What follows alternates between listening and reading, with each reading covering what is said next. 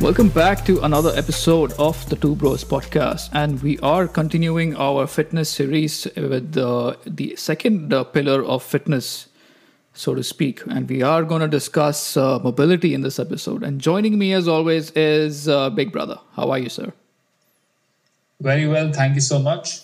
So, brother, let's get right into it. Now, what is mobility? I think there's a big confusion about this whole topic. People tend to confuse mobility and flexibility as such. Just give us, just enlighten us a little bit. I'm glad you've asked me this straight off the bat.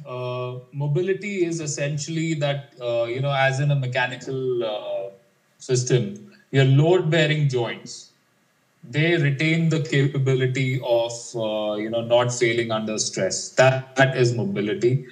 Flexibility is a generic term. It is sort of synonymous with, the ability to touch your toes or do a split or, touch your shoulder blade with your hand. That sort of thing is confused as flexibility. Whereas mobility is essentially, when I say mobility, it's that your body's critical joints and the systems that support those joints remain in good shape.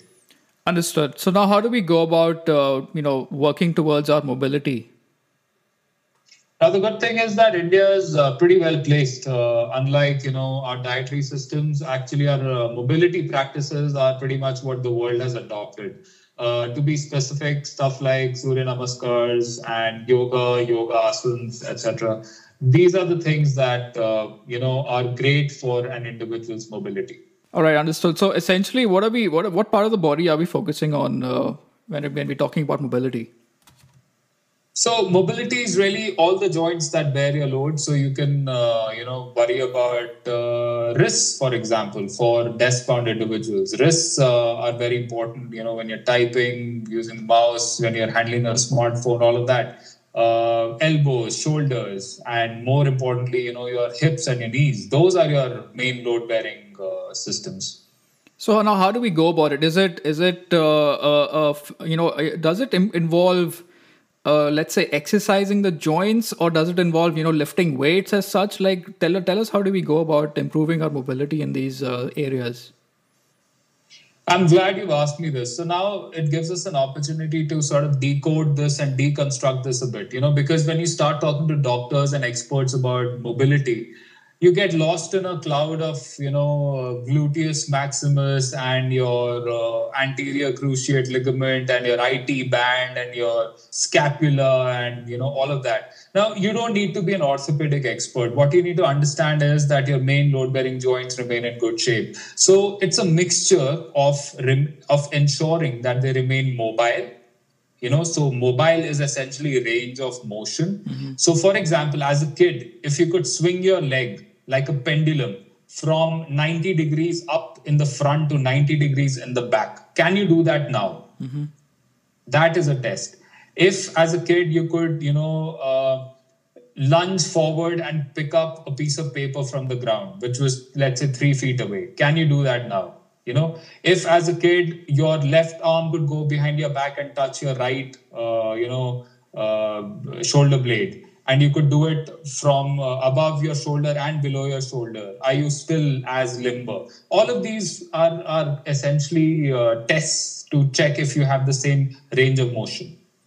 So this essentially brings us to a point where from what I've heard, I can tell that yoga would be a big boost in mobility, isn't it? Yoga is definitely one of the best things out there, which is why the West has adopted it so much. And, it's ironic that this is a concept that started out in India. It's thousands of years old. And now the West has adopted it to the point where yoga influencers make millions of dollars, in the West. Now, what they've done very well, and they do this very well indeed as a rule, is that they adopt the practice and they localize it. So, the whole gymming culture started out from the West. And what yoga has done is that instead of coming in as a very soft, form-based practice, it has turned into this semi-intense, flow-based practice, wherein you, instead of focusing on, I'm going to do this one asana right now, and then I'm going to do this another asana next, Instead of that, you just flow from one movement to the other. Now, what happens then is, for example, you go from, in a typical Surya Namaskar, you go from a plank to a downward dog to, a serpent's pose and so on and so forth. This combined with multiple movements like, let's say, tree, or you stretch up or you bend down and then you go back and you do cat cow, all of this becomes a flow, a smooth flow. So there is no point in this entire flow when some part of your body or the other is not under load, and that is what helps in overall mobility. All right, understood. Now let's come to particular areas of the body. Now, one of the biggest complaints that you hear from a lot of people who take up running, and myself included, like if you run long distances and I would say you're ill prepared, or even if you're not ill prepared, the running form as such, you end up hurting your knees, and they really ache and pain for a while. Even if you're running, like for instance, yesterday I ran I ran 2 kilometers after a very long time. And this is after cycling for almost a week and consistently doing 15 odd kilometers. I still got that knee pain again. Now, these are things which, maybe discourage people to an extent, to take up fitness because it hurts. So how do you circumvent this problem? I would like to share an anecdote with you here. Ages ago, I went to an orthoped because I was worried that I had a stress fracture in my shin. Mm-hmm. Okay, a stress fracture, for the uninitiated, is when there are micro cracks in your bone. Now, all this happened primarily because I was looking to go too fast, too soon. Okay, so as a result, what do? You've got to cover distance in lesser time. So what do? You either turn your leg over quickly, which means you try and hit the ground more number of times per minute, or you increase the length of your stride. Now, to many beginners, the turnover is very, very difficult to do. So what they end up doing is increasing the length of their stride inadvertently. They won't even realize it, and they'll do that. So that's what I was doing. And I went to a doc and he told me to give up running altogether. And he said, just do cycling. Now that's the notion of fixes that we are unfortunately embroiled in. So to answer your question, knee pain, I'm no expert. Okay, it can happen for a variety of reasons.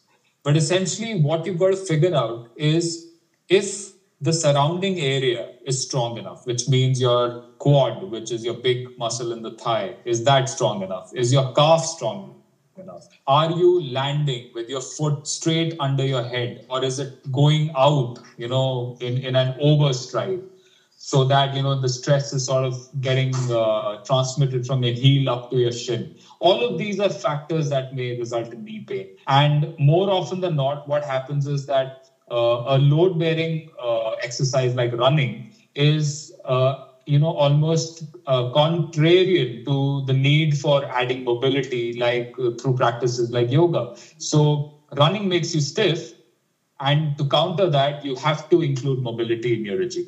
I think that's a very good point, and it's a common mistake that a lot of people make, that they stick to one particular style of working out. Let's say running, for instance, like they cover cardiovascular, but they have no mobility. They can't touch their toes. They're stiff, and this area is completely neglected. And now with the whole CrossFit era that's come in, the focus is on building an entire, let's say, ecosystem of a total fitness around your body, rather than just focusing on one element. That is a change that I see a lot, and it's coming in India at least, or around the world as well. Yeah.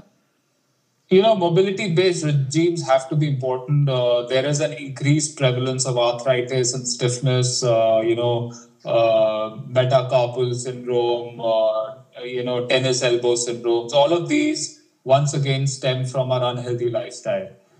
Now, mobility is something that everybody can do, regardless of height, weight, age, and conditions. And mobility is something that you have to do so that you retain the zest or the ability to go out and enjoy your life well into your 60s and 70s. In fact, in your 30s itself, you will start to sort of notice palpable, visible changes between people who maintain mobility in their regime versus people who do not. mobility has been shown to have a direct correlation to how much weight you maintain and put on, or are able to lose. And without mobility, some of the other things become impossible in your later stages of the life.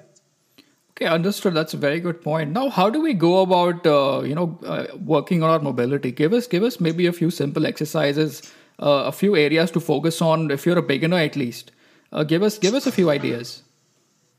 The simplest way to go about it is to lie down on your mat on your back, okay, and focus and try and pull your spine so that all of it is in contact with the ground.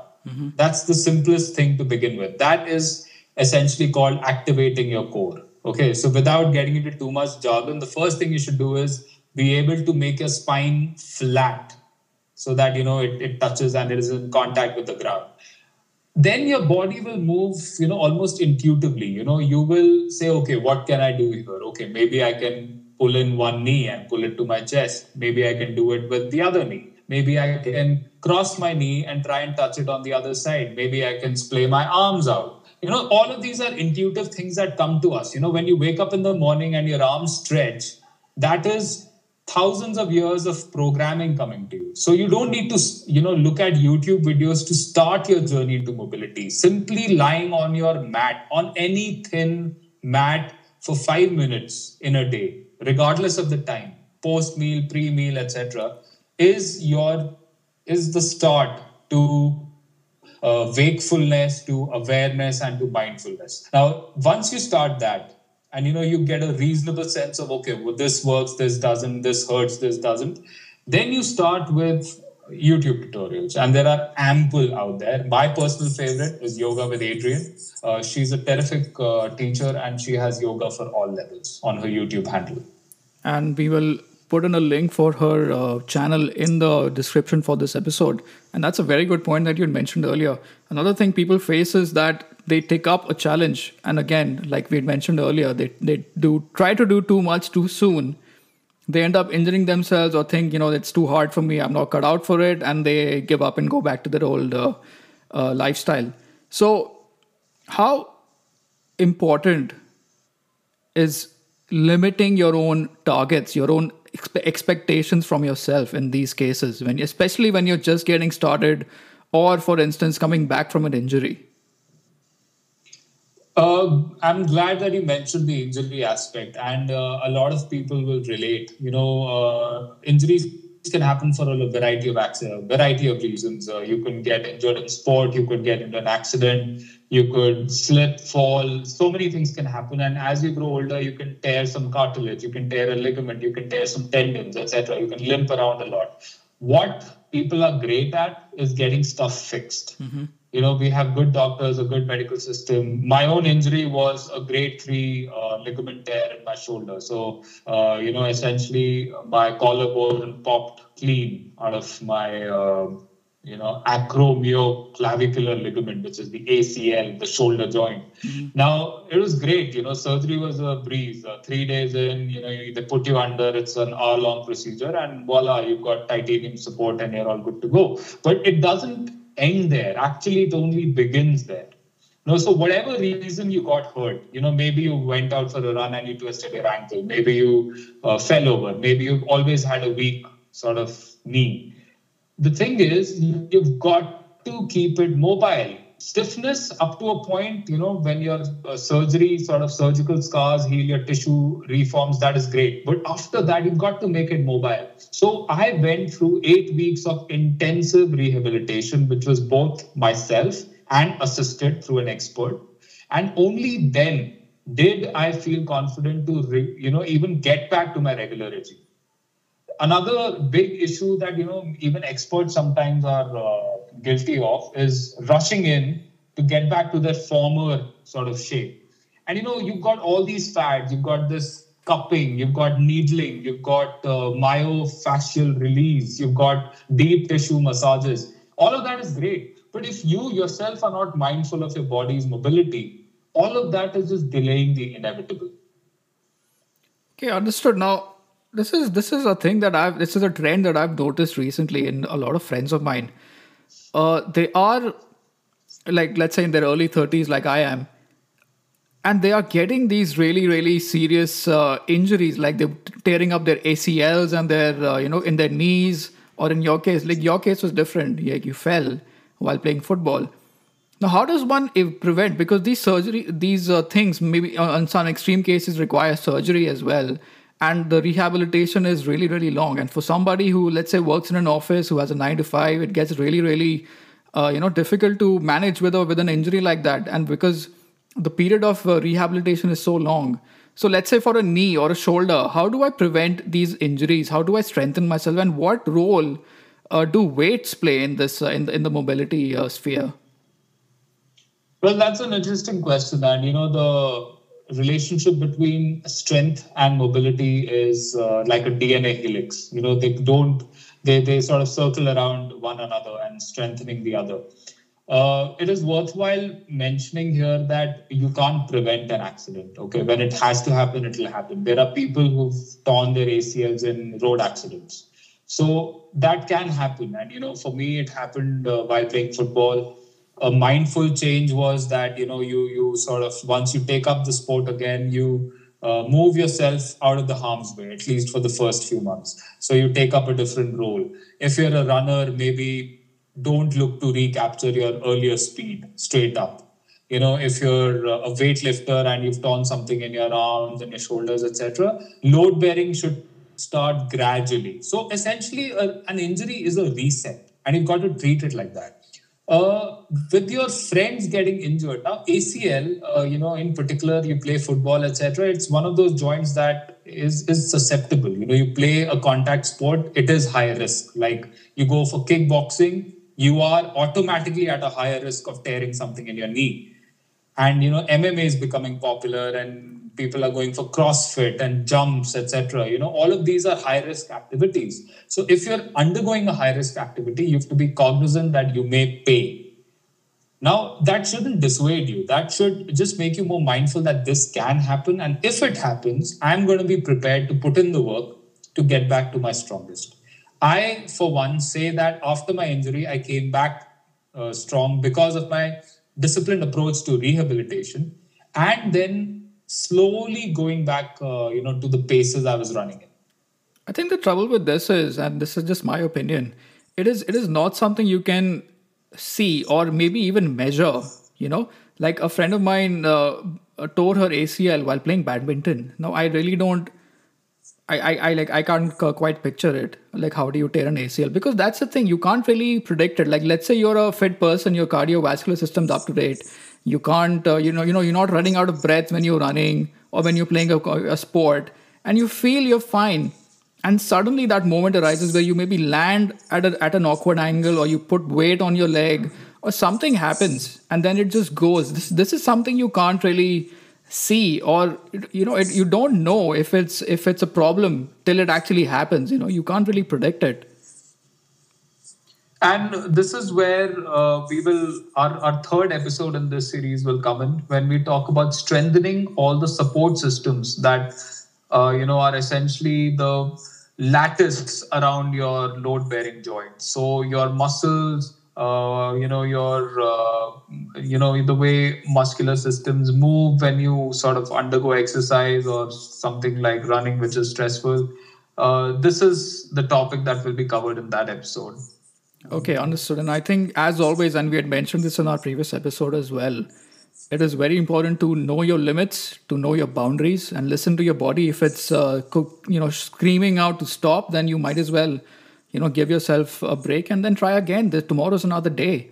And coming back from an injury, especially, and I'm a witness to that. I used to run 10Ks for fun, and now I'm like in a state where I really have to struggle and have to really think and really prepare for months and months to hit a 10K. But yeah, the road to recovery is a long and arduous journey. It takes time, it takes patience, and the thing is, if you don't put in the work, it's just gonna repeat itself, and then that is another thing that can discourage a person from taking up fitness again, from a point where they were fit at one point to just completely giving up because they get frustrated from these injuries and the coming back process. And I remember reading a stat somewhere that I think it is as something as high as 85 to 90% of runners who run on a regular basis do experience an injury to an extent where, it completely brings them to a total stop. And 85 to 90% is a very high number. And again, it boils down to patience, it boils down to perseverance and putting in the effort, putting in the miles, and slowly coming back to where you left it. Very pertinent stat there, and mobility and focus on mobility can reduce that percentage. It can reduce the time that you spend recuperating, and staying away from your favorite activity. And especially when you are playing a sport later on in your 30s, professional athletes do it, so there's no reason why average Joes and Janes shouldn't. And especially when you kick up your cardio regime this festive season, it is very important to have a counter regime of mobility as well. The simplest form is yoga, and it takes nothing to begin. All right, understood. Is there anything else you want to add to this episode, brother? I want to add one last aspect, that injuries are a part and parcel of life. And while we have no control over them, we have a control over our mindset and our approach towards mobility. Mobility in some ways is a precursor to kicking up a cardio regime or a strength regime. So everyone should be focused on that. Having said that, mobility is not a substitute for cardio. So like we emphasized in our previous episode, doing yoga does not mean you are overall fit. And it is very important for you to run, for you to do any form of cardio. It could be dance, Zumba, it could be jumping jacks at home or burpees. It could be skipping rope, but extremely important to get your heart rate up in addition to mobility. And I look forward to discussing the third pillar of overall fitness with you, which is strength training. All right, golden words to live by there, brother. Thank you so much yet again for taking the time out to discuss this with us with your valuable insight. Now, as always, we'll end this episode with a recommendation. What do you have for us this time? The recommendation is something that I'll repeat from our conversation. It is yoga with Adriene Mishler, a wonderful yoga teacher who I had the good fortune to meet in 2016. Took a class with her. She is effervescent and she is universally friendly. Check out her YouTube channel. She's a superstar. So, she's great for a good reason, and she'll help you get started on your journey. Fantastic. And I can vouch for that. These are videos that I have indulged in. They're really, really simple. And the good thing is that she lists out the difficulty level right off the bat. There are videos for yoga, titled Yoga for Beginners. And I found them really easy to do. And they were really guided, and they really helped me, get my mobility back. Brother, thank you so much for joining us, and hope to see you on the next episode. Thank you, and see you soon.